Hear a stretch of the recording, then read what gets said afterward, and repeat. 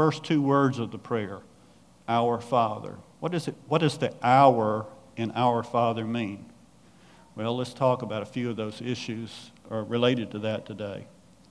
Now, in the Matthew telling of the prayer, Jesus puts it in the context of spiritual disciplines. The whole Sermon on the Mount and telling of the prayer is a part of the context of what it means to be a kingdom person. And so, as a kingdom person, Jesus said, this is a model for your prayer. In Luke 6, we read that the disciples came to Jesus and they asked Jesus to teach them to pray like John taught his disciples to pray. And then in that context, Jesus gives the prayer to them. But when we pray, Our Father, I was thinking about that this last few weeks after Pastor Joshua asked me to preach today. Jesus did not teach his disciples to say, My Father. You notice that? He says, Our Father. So I want to talk about what it means, some of those things it means about being Jesus, our Father. So the first part of "our" has to do with Jesus himself. Now the Scripture teaches us that Jesus was in heaven with the Father. And John 3:16 tells us that God so loved the world that he sent his Son so that we might have salvation. And so we understand that in the understanding, in the context of Jesus' life, he lived in glory. Now, the Scriptures tell us that he ascended back into heaven, and so he is there at the right hand of the Father, and the Gospels the book of Hebrews tells us he's the interceding for us now. When we pray, he intercedes for us with the Father. And so when we think about the first part of what it means that we join the prayer and say, Our Father, we understand that Jesus is our example for that. In Luke 6:12, we see that Jesus prayed. Let me read the part of this verse for you. And it was at this time that he went off to the mountains to pray, and he spent the whole night in prayer to God. And so we know that one of the aspects of Jesus' relationship with his Father was the aspect of Jesus' prayer ministry. In other places in the Scripture, it talks about where Jesus would be, they would be looking for him, and they would go and they would find him because he had been out in prayer. In this passage in Luke, Jesus is just about to choose his 12 disciples. And it says he spent the whole night in prayer before he made that understanding. Now, we know that maybe the most famous prayer time that we have with Jesus has to do with when he was in the Garden of Gethsemane. At that night before his arrest, he spent that time praying, and it says that his prayer was so powerful, it was so emotionally draining to him. It says the sweat, he was sweating, the sweat was like drops of blood. It tells us the passion that Jesus had in his prayer. The other thing that we learn about Jesus was he was obedient to the Father. And in John 12, we have this passage. It says, Jesus says, For I did not speak on my own initiative, but the Father himself who has sent me has given me commandment on what to say and what to speak. So the two aspects of Jesus' life that we understand were in his relationship with his Father had to do with prayer and obedience to the Father's will. If you go to the Gospel of John especially, there's about 5 or 6 times where Jesus is challenged. Why do you do what you do? Why do you say what you say? What authority are you using to do these things? And in each of those instances, Jesus says, I'm doing what my Father has shown me to do. So when we think about the Our Father, Jesus' prayer and his relationship with his Father was marked by his prayers, his intensity of his prayers, and by his obedience to the Father's will. Now, we know that Jesus knew the Scriptures, right? Because he quotes the Scriptures a lot when he is challenged by different authorities. And when he's teaching his disciples, he uses Scripture. In fact, in Matthew 5, it says, when it talks about the law, Jesus said, I didn't come to undo the law. I came to make the law totally understandable, fulfill the law. And so we know that Jesus' commitment was for prayer and for obedience. So the next person that we might look at that would be in the hour of our Father would be us personally. Now, can you really say to your father, my father, or if you have siblings, our father, if you're not one of the children? Not technically, you can't do that. And so when we pray our Father, one of the things that we understand is that God has given to us an opportunity to have a personal relationship with him. And when we have that personal relationship with Jesus, that gives us the opportunity then to say, our Father. We join with other believers, and we have this individual personal relationship with God. We have this time of understanding. The key to praying our Father is the same key that Jesus had, and that was prayer and obedience. What is prayer but our speaking to our Father? It is our challenge. You know, the Lord's Prayer, that we call it, the model prayer from Matthew that we're looking at today, goes on and it gives other instructions. My concern is that many people think they can say our Father without having a true understanding of what it means to be in that personal relationship with God.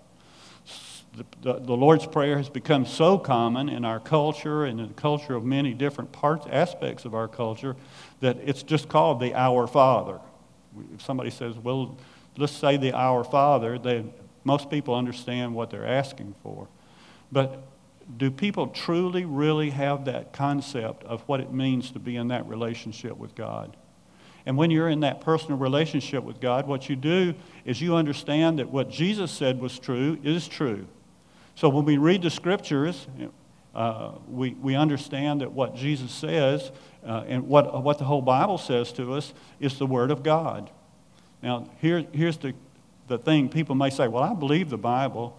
And I heard a pastor say this many decades ago now. And he says, the part of the Bible you actually believe is the part of the Bible you actually do. Think about that. You may say, oh, I believe the Bible, but then when you study the Bible, when you read the Bible, and you see the instruction of God, what Jesus did was he said he only did the things that the Father revealed to him, the things that the Father showed to him. So in our prayer life, we seek to know who God is. We seek to know what God is doing in our lives. And when we understand and know and feel that presence of God, and we read the Scriptures, and the Scriptures give us instructions about how to live our life, how to be in relationship with our family and friends, how to do all of those things, then we have to decide, I'm going to be obedient to God's Word. Now, in our culture, that's a very difficult thing because our culture has given us so many alternatives to what the Scriptures say. But we have to be willing to commit ourselves to that obedience. Now, a lot of times when I was doing counseling, I would say to people, you have to be obedient to the Word of God no matter how you feel. You ever feel like, well, I read that passage, but I really don't feel like going that way. I don't really feel like doing that way. What happened to Adam and Eve in the garden? The serpent came and said, God didn't really mean what he said. You really think God meant what he said? And because of that, they sinned, because they doubted what God meant, what he said. And we understand the power of the deceiving world that we live in, which tells you don't have to do it God's way. You can do it the way you want to do it. Well, here on Father's Day, let's take this and apply this to the next level, and that would be, what does our Father say to us about our relationship with our family?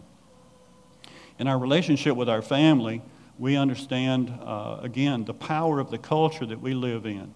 Now, I don't want to be too unkind, but in our culture, fathers have been pretty much relegated to a biological function. And even for many people in their decision making about having families, they decide, well, we don't need a father to be a part of this. We'll do a different way. We'll find a different way to have children. Now, in our culture, there's been a great battle, and in America we've lost that battle with what it means to be a family, what it means to be a father, what it means to have the kind of relationships that are characterized by when we read the study in the Scriptures about how we ought to exercise ourselves as a family. I want to read to you from Deuteronomy 6. It's a familiar passage, but I want to put it in the context of our families. In Deuteronomy chapter 6, beginning in verse 1, the Scripture says, "Now this is the commandment, the statutes, and the judgments which the Lord God has commanded to teach you that you might do them in the land that you are about to go into." That Israel was about to cross the Jordan River. So that as you go, your son and your grandson might fear the Lord, and the Lord and God, to keep you in the statutes and His commandments, which I command. And you will, all the days of your life, that you may have them prolonged. O Israel, you should listen and be careful to do it, that it may be well with you, that you may multiply greatly, just as the Lord your God of your fathers has promised you, in the land flowing with milk and honey. Here, this is a familiar part. It's called the Shema in a lot of places. In verse 4, "Hear, O Israel, the Lord our God is one, and you shall love the Lord your God with all your heart, and with all your soul, and with all your might. And these words which I am commanding you today shall be on your heart, and you shall teach them diligently to your sons, and shall talk to them when you sit down in your house, and when you walk by the way, and when you lie down, and when you rise up. And you shall bind them as a sign on your hand, and they shall be a frontlet on your forehead. And you shall write them on your doorpost of your house and on your gates." Now, the context of family that God puts His word in this Scripture, and of course many other Scriptures, but specifically in this Scripture, is that the purpose of the family is to teach the children about God. Now, in our culture, this has been relegated in so many ways to other faculties. We have people who bring their children to Sunday school or church, or say you ought to take your children to Sunday school so that they can learn about God. And that's true. However, the Scripture says the first part of that teaching should happen at your house. When should it happen? All the time. Should it be a part of your rising up in the morning? Should it be a part of your walking around through the day? Should it be a part of your lying down at night? You know, many families do good at telling a story or having a prayer at night, but how are we understanding that our children are going to learn who God is? How are our children going to learn who a Heavenly Father is? And on this Father's Day, we have to understand that a big part of this responsibility lies with the fathers. And when the fathers lead their homes in this understanding of who God is, then God blesses that. According to Scripture, God blesses that. According to Scripture, when we speak about Him, when we talk about Him all the ways that we do in every context of our life, if you go out in the yard and you're talking about the plants or seeing the animals, the birds, then somehow that needs to connect to how you explain who God is. And when you explain who God is in that context, then the Scripture says you will be blessed. In fact, it says not only will you be blessed, but your fathers, your children, your grandchildren will be blessed. Now, sadly, when we go to the book of Joshua, and we have these stories about how Israel conquered the land. But when we go to the book of Judges, even in chapter 2, the early part of the book of Judges, we have this story in chapter 2 that tells us that Joshua and his generation knew the Lord. The children that came from Joshua heard about the Lord, and the third generation, it says, were pagans. They worshiped idols. How quickly does that happen in our culture? Because we have taken out of our culture the understanding that it is our responsibility as families, our responsibility as fathers, to teach our children about who God is. Not only just to teach them, it says, not just in their minds, but it says heart. It uses that specific word about putting this into our hearts. Now, it's one thing for us to say we know the Scriptures. It's one thing to say that we pray. It's another thing to demonstrate that to our families. It's another thing to demonstrate that to the world in which we live. If we say we have a Bible, there's a famous story about a man who found a Bible on a church pew, and the cover of the Bible was all tattered, and you could tell it was well worn and everything. But when the man opened the Bible, the inside hadn't been used at all, just the outside. Somebody had carried it around, and it carried it around to the degree that it was tattered, but when they opened it up, the pages were still sticking together because it hadn't been opened and read. And in our homes, we have to understand that what God wants us to do is not just to have a Bible. In my house, we got too many Bibles, probably. We got them in every room. But it is to open the Bible, to do what this passage in Deuteronomy where God told Israel to do, and we transfer that to us in the church, that we are to be responsible for not just teaching, but for living. When we rise up, when we walk during the day, when we lie down at night, it's a strange thing that God tells them to put it on their doorpost and put it on their gatepost. What it means is that there is a visualization that we believe what God says. And many Jewish homes still today will have things on their doorpost and on their gatepost that are this verse that we read, love the Lord your God with all your heart. And so those are the words which become visualizations. And we have to stop and we have to understand that in this world and in this culture that we live in, without this kind of diligent study, without this kind of diligent efforts, then the things of this world are going to steal away those issues. In the Scriptures, we read that the family was the key concept of how the church began to really function. So the next issue that we have here is that the church becomes, or our congregation becomes, at the extension of these things. So I know Pastor Joshua, one of the things he's been saying to us is he wants us to be one family. There's a unity, but that is an extension of our personal families. It's also an extension of our personal relationship with Jesus Christ. And when we have in place that personal relationship with Jesus Christ and we are diligently seeking Him and His Word and we are responsible in prayer, then we can extend that into our family with integrity. We can understand the power of God's moving in us because it is extended through our rising up, our walking together in the day, our coming together in the evening where we do that. And then we can extend that into our church family. When all of our families are doing that, then what we understand is the power of God's work and God's love in us. And we understand that what has happened to us is not just about us.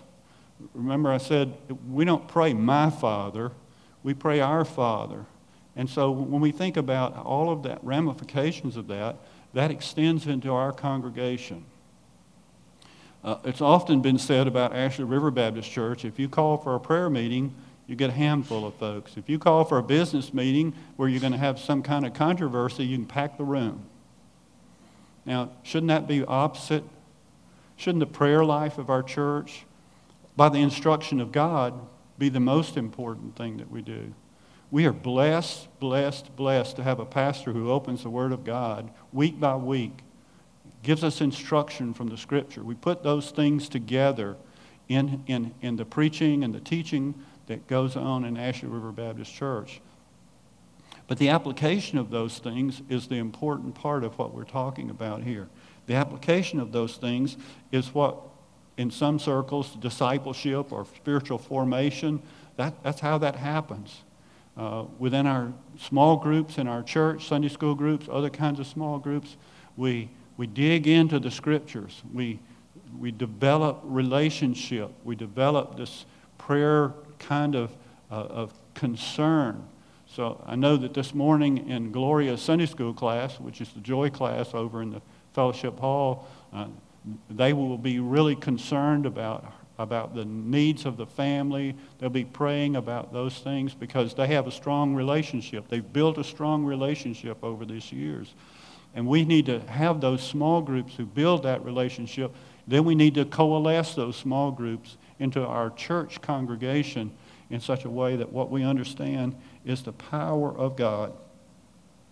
Don't mess this thing up. In Acts 2:42, we read about the beginning of the church. On the day of Pentecost, it was a great calling out of people from every different language group. Am I still there? Okay. All right. But I want to read that verse to you, and I want to put it into a different context.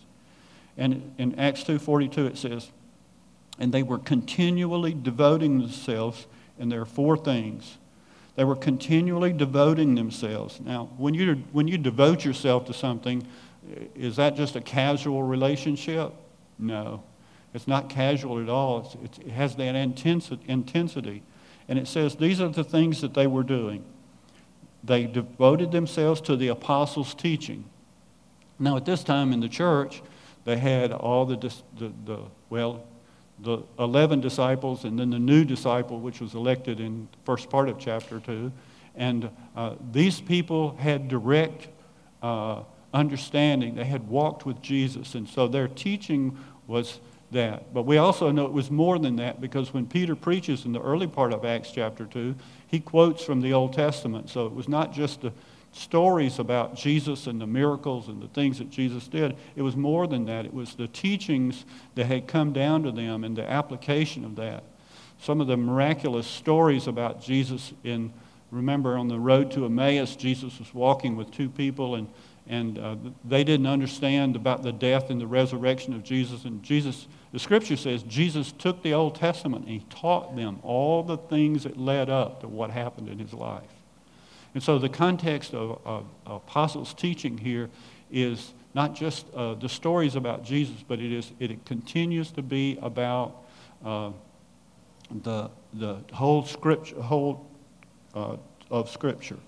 The second thing it did, it says, they devoted themselves to the apostles' teaching and to fellowship. Now, as Baptists, we understand fellowship. What does that mean? Food. Yeah, no, that's not what this word means. Sorry. This word means that they developed relationships that had depth to them. They participated with each other. This word fellowship means literally they participated with each other. In our church, we have people who say, well, we need, Lauren's going to say it, we need some more workers for Bible school. And what happens to many, maybe most of the people in our congregation when someone like her or John or the pastor's nominating committee or somebody says, we need volunteers, everybody starts going, not me, not me. Well, this word says they didn't do that. They formed into a body in which they had true koinonia fellowship. We understand a little bit about that word, but that's what happened here. So they devoted themselves to the apostles' teaching, to fellowship, the breaking of bread. And the breaking of bread, we know they went house to house eating with each other, but this specifically refers to the Lord's Supper. They were understanding the context of the sacrifice of Jesus Christ, his body and his blood. And it says that they were devoted to understanding that within the context of the church. What does it mean that in the body of Christ we have this understanding that God's made this sacrifice for us? And then fourthly, it says, and they devoted themselves to prayer. That might not be a bad model for all of our churches, right? That we might devote ourselves. We might not just be casual members of our congregation, but that we might be devoted members of our congregation who give themselves to scriptures, who give themselves to helping relationships. We know right after this it says that people began to do everything they could to meet the needs of the other members. And so that was the context of which they were devoting themselves to understanding the body and the blood, the sacrifice of Jesus Christ, and ultimately to devote themselves to prayer. We know that the book of Acts has a lot of miracles in it, and many of those miracles have to do with the fact that people were praying. When Peter was up on the roof there and he began to pray, the Lord revealed to him by lowering a sheet that had all the different kind of animals and said, take and eat.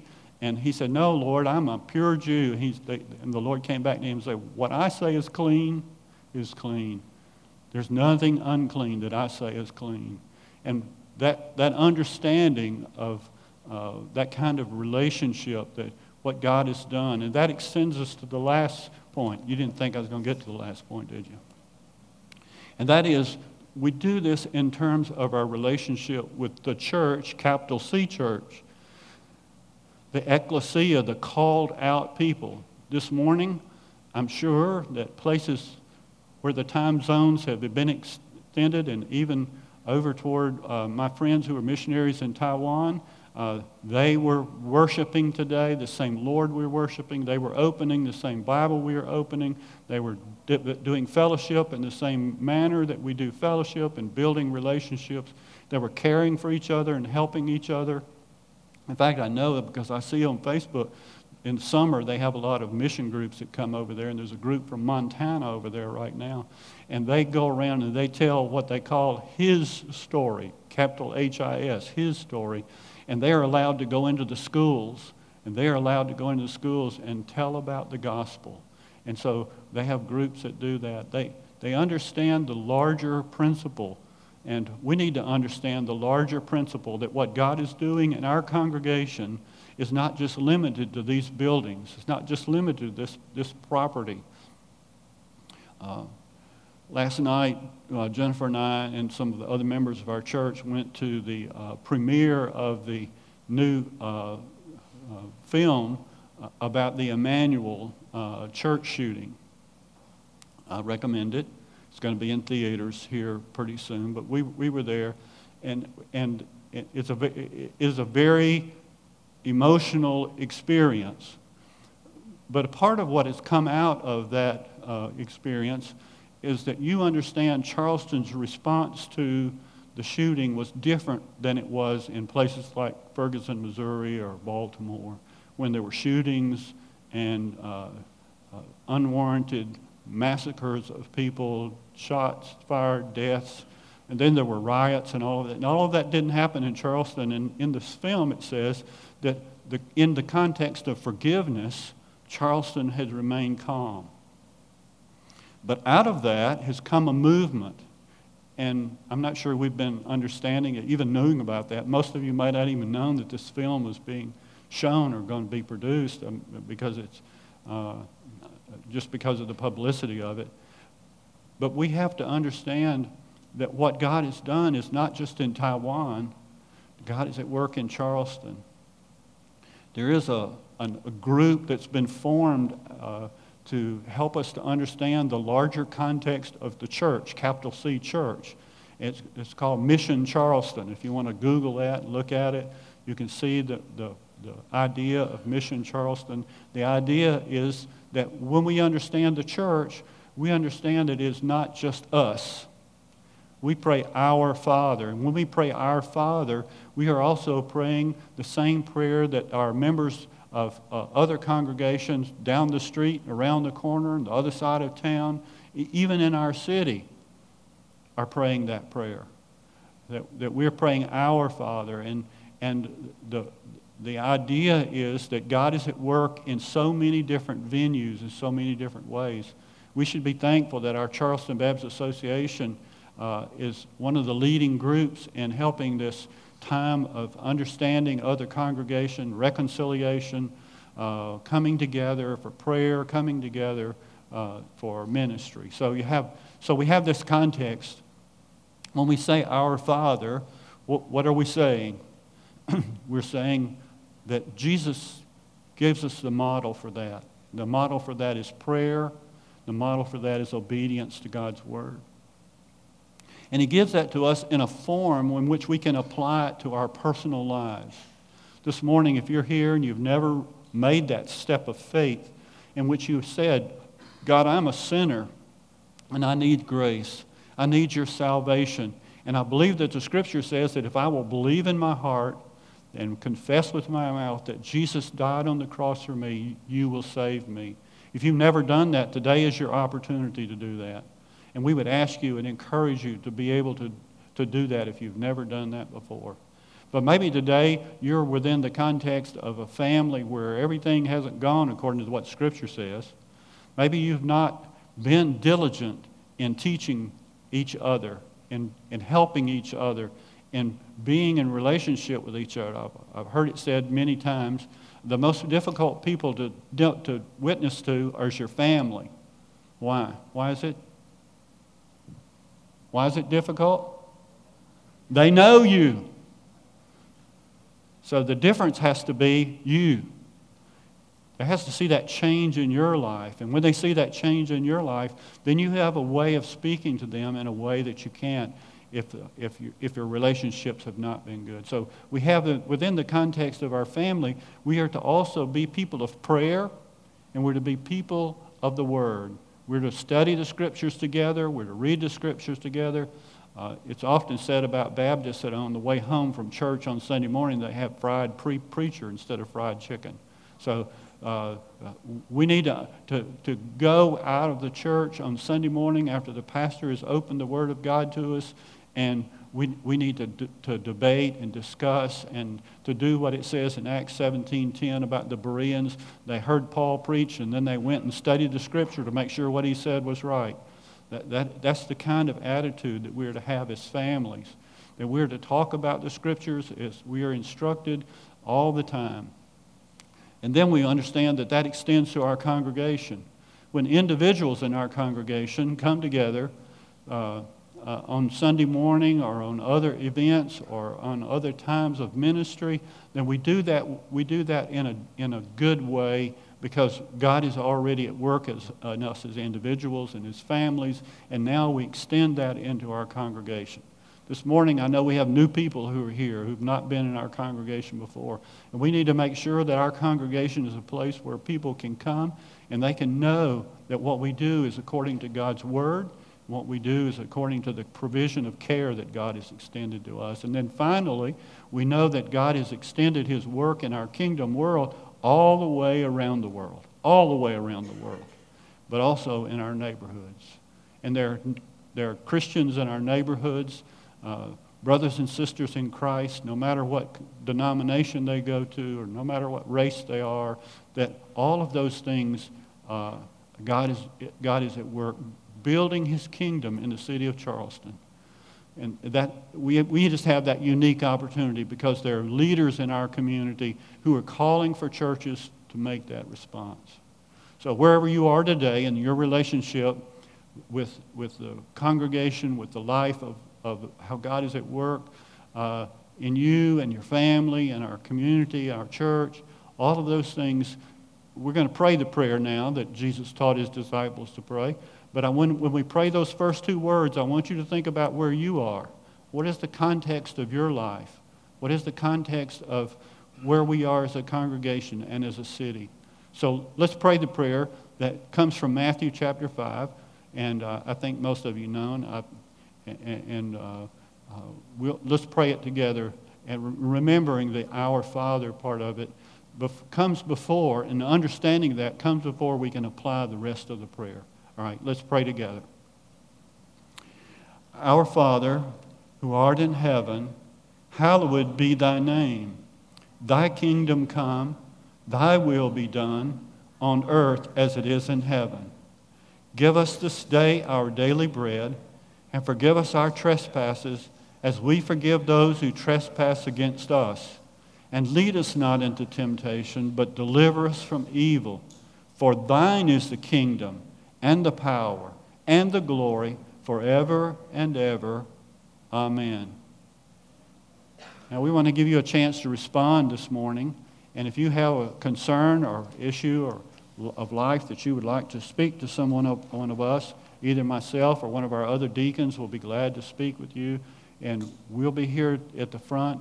And after our service, if you're new in our community, I've met a couple of new people today, and you have questions about our congregation, the things that we do and how we do things, then I'll be here. I'll stay here at the front, and we can have some extended conversations. All right, David.